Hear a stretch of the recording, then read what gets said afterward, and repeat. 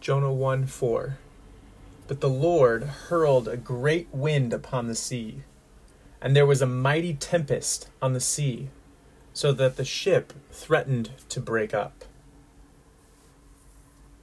The words that really stand out to me in verse 4 here are great wind and mighty tempest. And great and mighty are actually the same word in Hebrew, gadol. So ruach gadolah is a great wind, and then sa'ar gadol is a great tempest or mighty tempest. And it's interesting that in verse 2 of Jonah 1, we have Nineveh, the great city.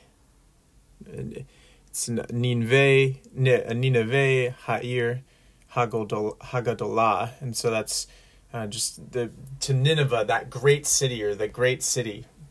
And so God has called Jonah to go to a great city.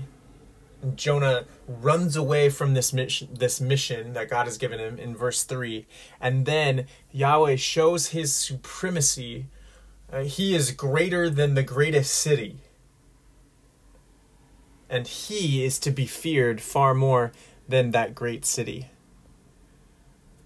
And so he casts this great wind, this great tempest onto the sea, and it's so powerful that the ship is threatening to be broken, to break up, to fall apart.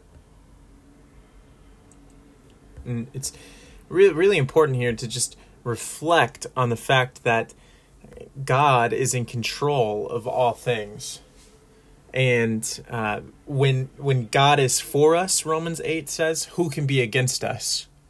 But the inverse is true as well. When God is against us, who or what can be for us?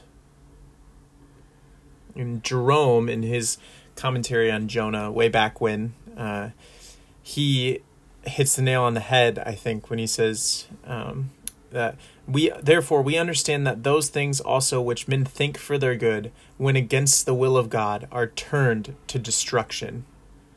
And help not only does not benefit those to whom it is given, but those who give it are alike crushed. And so, though the mariners, though the seagoing workers didn't know that Jonah was fleeing God, they were brought into the same destruction as Jonah, because when God is against you, who or what can be for you? And the implied answer is nothing. And so the application that comes out of verse 4, and just pausing and looking at verse 4, is to reflect that God is greater than all things. The one true God is in control of all things at all times, in all places, including the wind and the sea. And so that's a great comfort for us when God is for us. And that's what Paul does in Romans 8. When God is for us, who can be against you?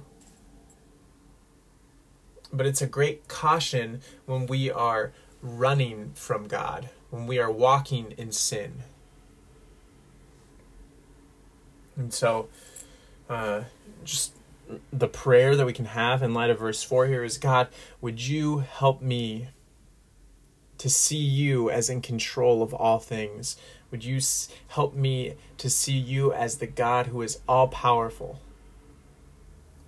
And God, would that give me a great comfort that when I am walking in your ways, and when I am confessing my sin before you and trusting and hoping in Jesus alone, that you will not fail, because you are God over all? Would that be a comfort and my confidence facing the trials and adversities of this life? And then, God, when I am running from you, I pray that you would remind me of your greatness in the ways that you need to, and that I would be humbled before you, and that I would be reminded that you are God and I am not, and my plans for freedom or sin outside of you are foolish, and they actually destroy all of those around me as well. So would you remind me of that and keep my eyes fixed on you, great God? And that is Jonah 1, verse 4.